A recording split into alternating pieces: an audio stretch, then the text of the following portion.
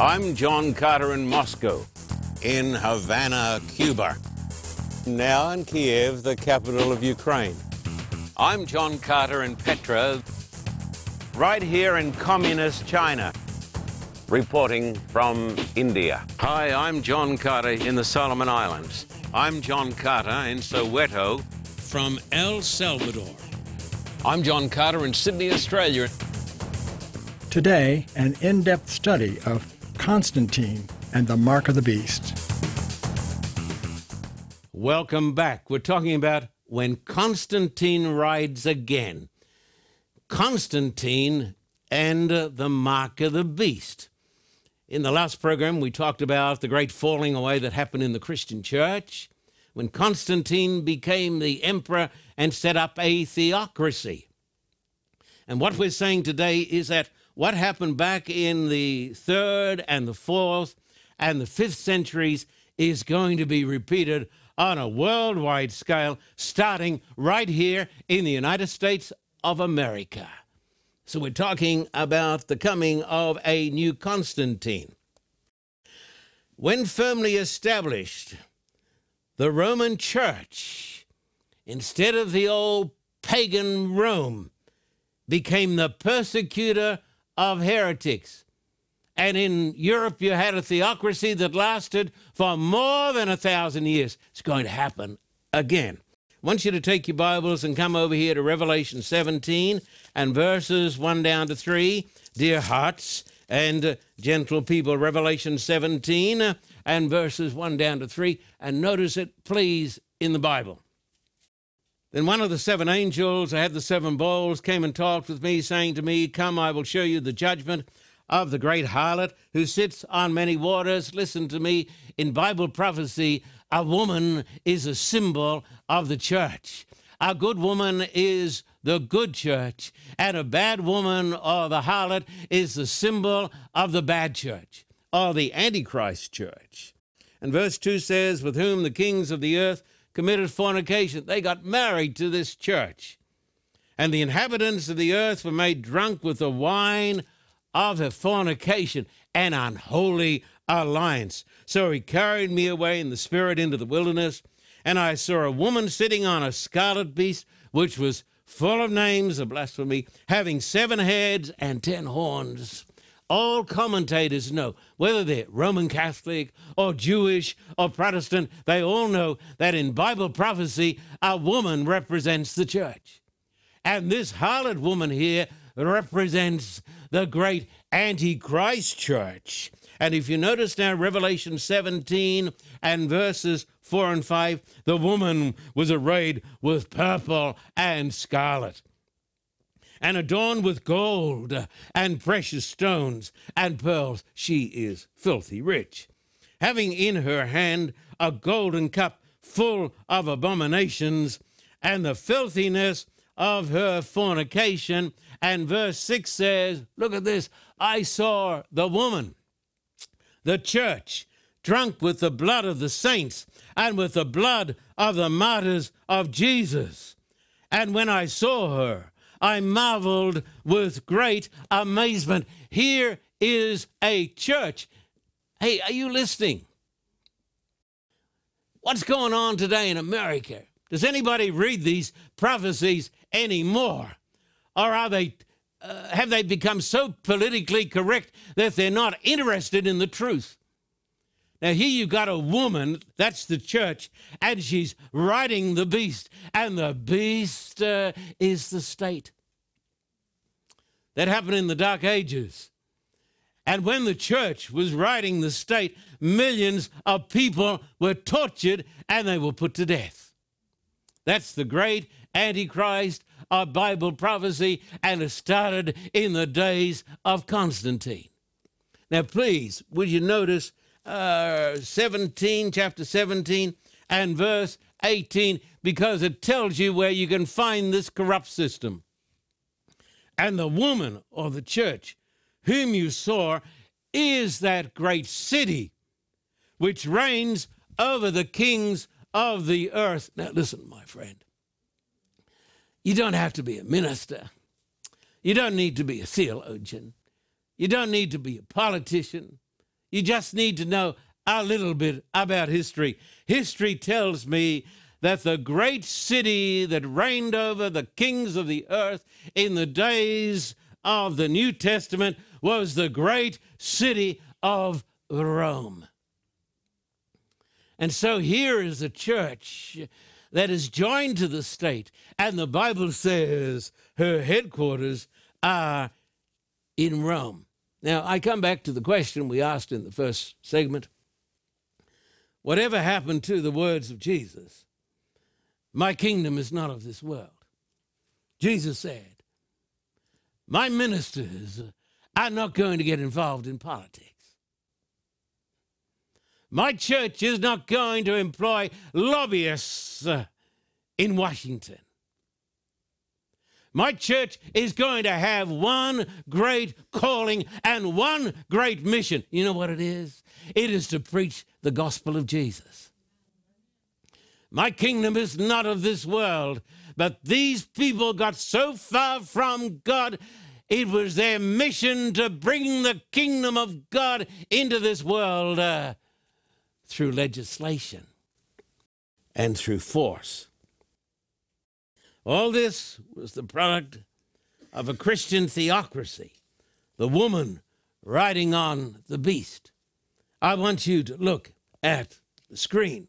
These are not very nice pictures, but these pictures illustrate what was done when the church joined with the state and persecuted people who had different points of view. Hundreds of thousands, even millions, were tortured and they were put to death by a Christian theocracy. And people in America say to me, oh, Jesus, bring back a Christian theocracy. Edmund Burke, a British philosopher who lived 1729, 1797, said, those who don't know history are destined to repeat it. Can I tell you one of the greatest tragedies in America?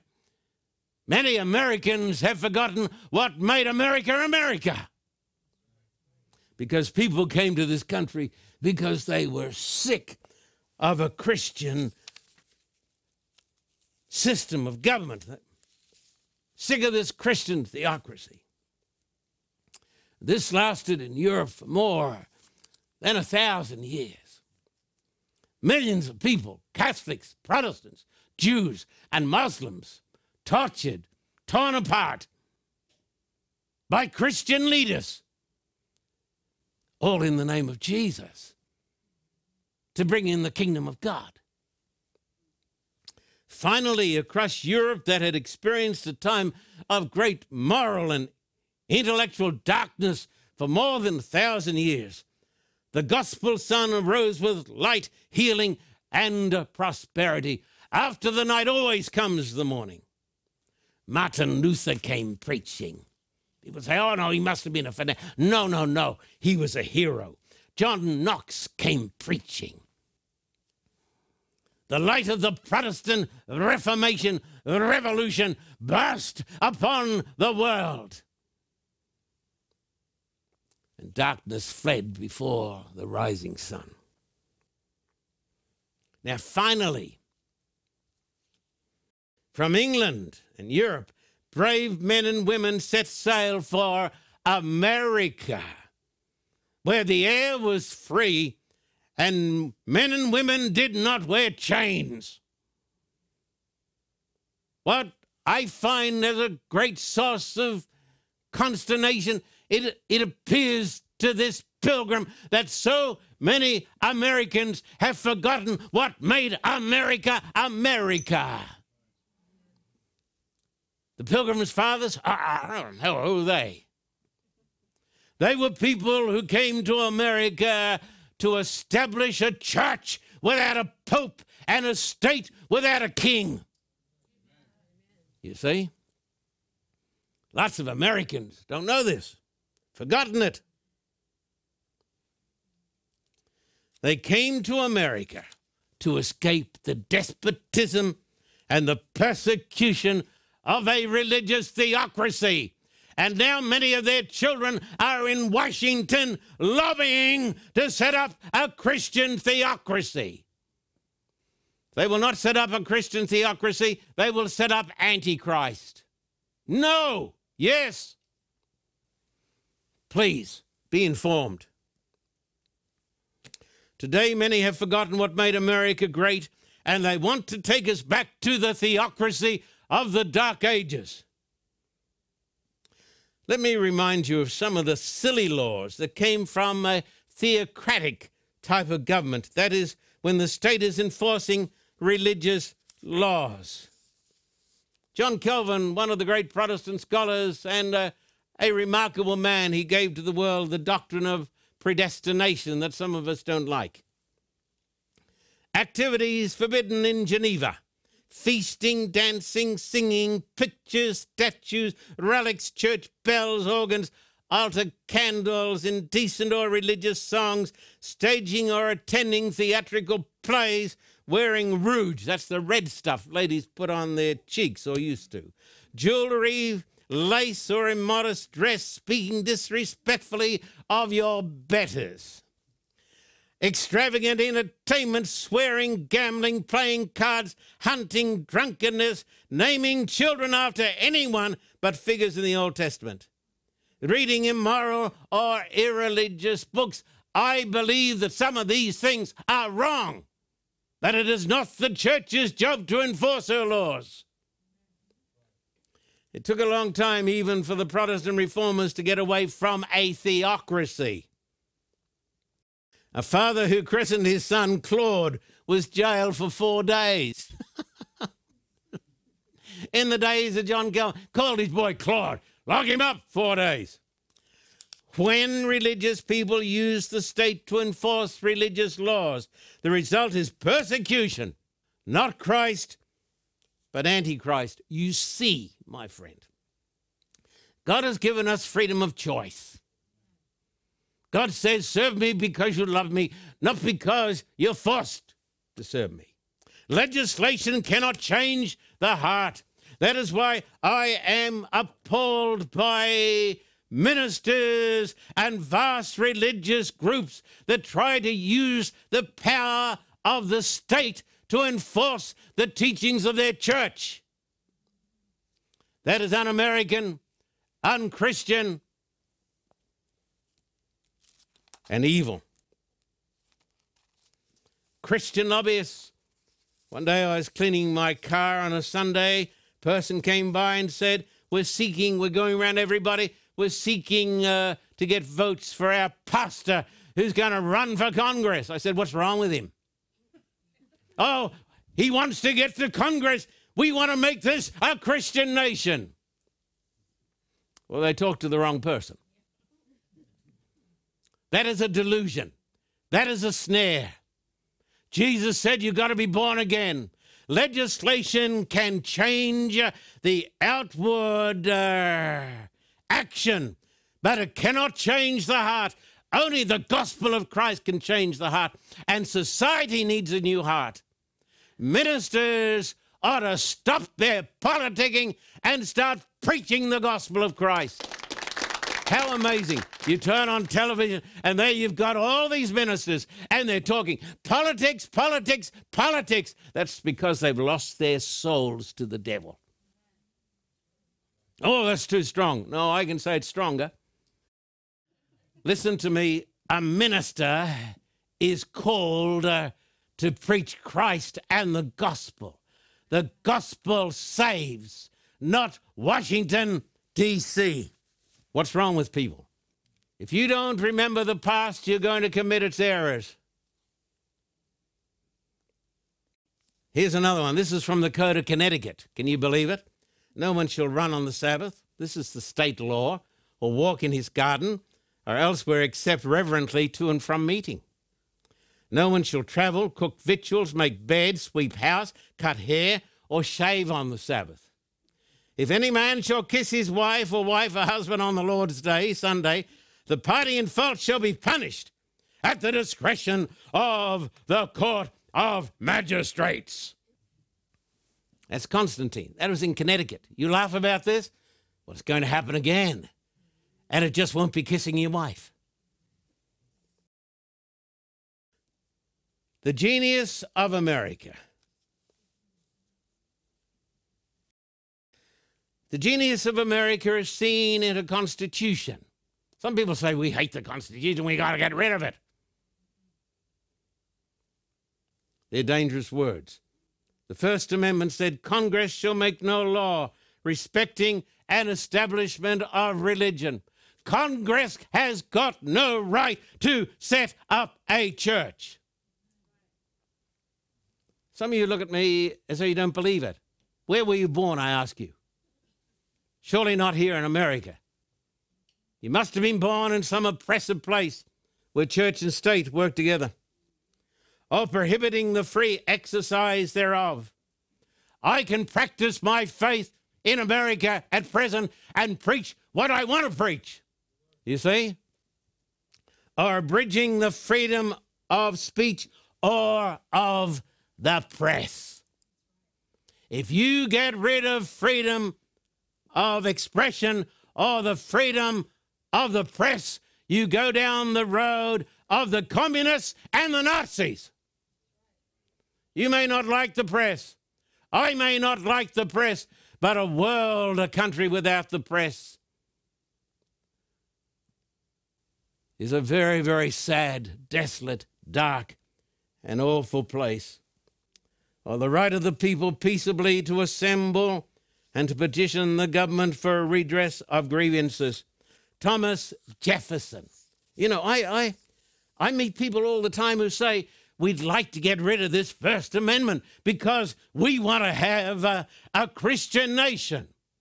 We want to enforce religious laws. We want to change society. Thomas Jefferson said this in a letter to Dansbury Baptist: believing with you that religion is a matter which lies solely between man and his God. My religion is between me and my God. That he owes account to none other for his faith or worship. That the legitimate powers of government reach actions only. They reach actions only, and not opinions. I contemplate with sovereign reverence the act of the whole American people which declared that their legislature should make no law respecting an establishment of religion or prohibiting the free exercise thereof, thus building a wall of separation between church and state. I've turned on television. I've had famous religious preachers say, we are opposed to the separation of church and state. They're getting to ride with Constantine. In fact, they may be the new Constantine. I say these words kindly. A people who are ignorant of history are condemned to repeat the errors of history. And that statement on the separation of church and state does not mean that the state should be antagonistic to religion, as it is often in California. But it means that there is no place for a theocracy in America. Now, I'll look into the future when Constantine rides again.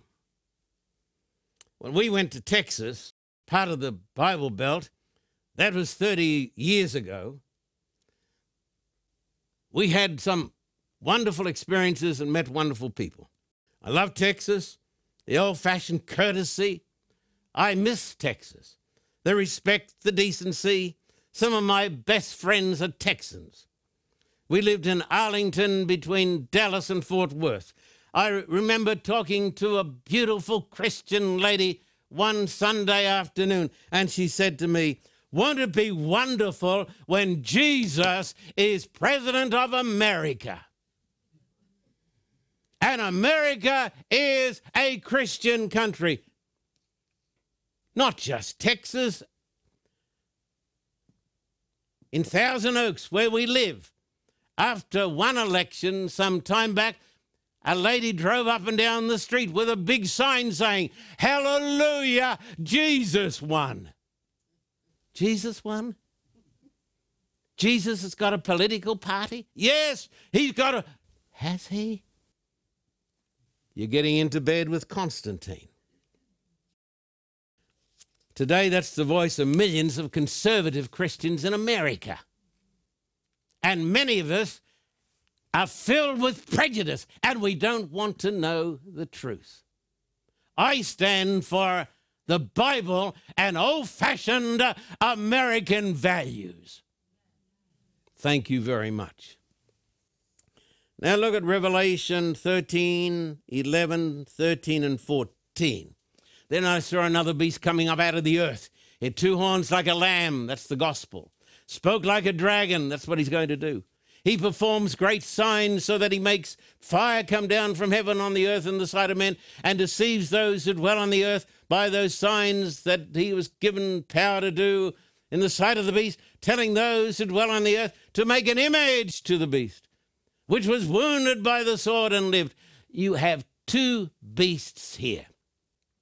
One is the beast of the Dark Ages, the church and state, the theocracy. The image of the beast is the copy of the church and state. And the Bible says that in the last days, a power will arise that starts out very, very good to protect the gospel. But it gives its authority to the first beast, the church of the Dark Ages, and it sets up an organization that is a union of church and state. This is fundamental American truth that will save our souls, but more important than American truth, it is Bible truth. The image of the beast is the copy, the union of church and state. Intolerant Christians who want to enforce their religious laws upon others. Look at Revelation 13, 15 to 17. He was granted power to give breath to the image of the beast, church and state, that the image of the beast, church and state, should both speak and cause as many as would not worship the image of the beast to be killed. He causes all, both small and great, rich and poor, free and slave, to receive a mark on their right hand or on their forehead, and that no one may buy or sell except one who has the mark of the beast, or the name of the beast, or the number of his name. I know these things are not preached much today. I wonder why. The Bible says the beast is the union of church and state. That was the church that Constantine started. Then the image of the beast is a copy of the church and the state enforcing religious laws, as happened in the early days of America, Connecticut, other places, and in the Dark Ages when Pontifex Maximus was the ruler. Religious laws that tell you how to worship and when to worship, and this movement will be led by people all in the name of Jesus. The laws of the church instead of the laws of God.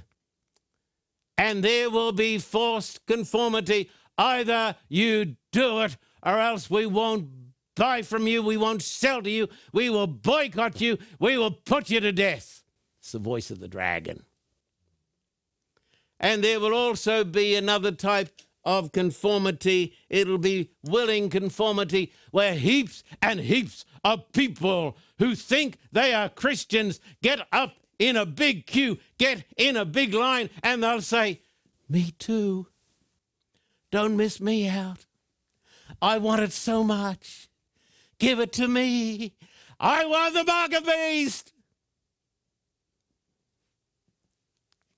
Listen to me. The stage work is being set as I speak. Let me tell you the great need. The great need for Christians, non-Christians, everybody, is courage to stand alone against the majority for the sake of conscience. Remember, Martin Luther, Here I stand, I can do none other. Remember Dietrich Bonhoeffer, a Lutheran pastor in Germany. Do you know how many went with the Nazis? Almost all. Not this man. In the end, they strung him up with piano wire. But probably 99% of the Christians said, me too. If you conform now, you're going to conform then. So I say to you, God will at the end, he will have his remnant, his Daniels, his Elijahs, his Pauls, his Noahs. God will have his heroes. Let me tell you something. Listen, if you're not God's hero now, you won't be God's hero then. But you and I should say with Luther, here I stand. I can do none other.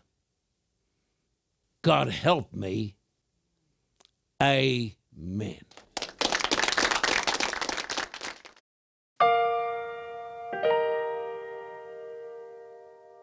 Hello, friend.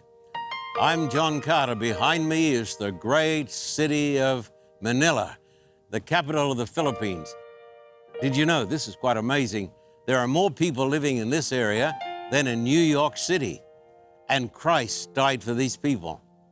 We came here, a long time ago, back in 1984. What's that, 35 years ago? And we came here with a team of young people, and we came to the PICC. It is our intent to come here, hire the biggest hall that's available, the greatest outdoor stadium, whatever it takes. You've got more than 20 million souls out here. And I say it again, these are people for whom Christ died. I'm asking you to pray for the people of the Philippines. Please pray for the people here in Metro Manila. And please write to me, John Carter, Post Office Box 1900, Thousand Oaks, California, 91358. In Australia, write to me at Terrigal at the address that is now showing on the screen. We're back in Manila, and we're back with a message from God. That message is, Christ died for you, and Christ is coming again soon. Please support us. Write to me today, Post Office Box 1900, Thousand Oaks, California, and also write to me at Terrigal in Australia. Thank you for your support, and God bless you.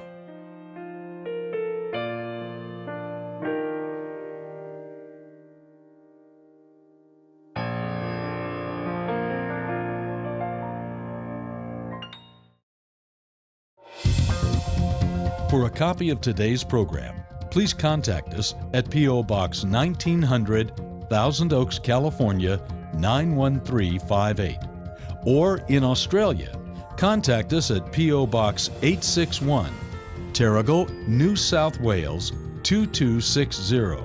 This program is made possible through the generous support of viewers like you. We thank you for your continued support. May God richly bless you.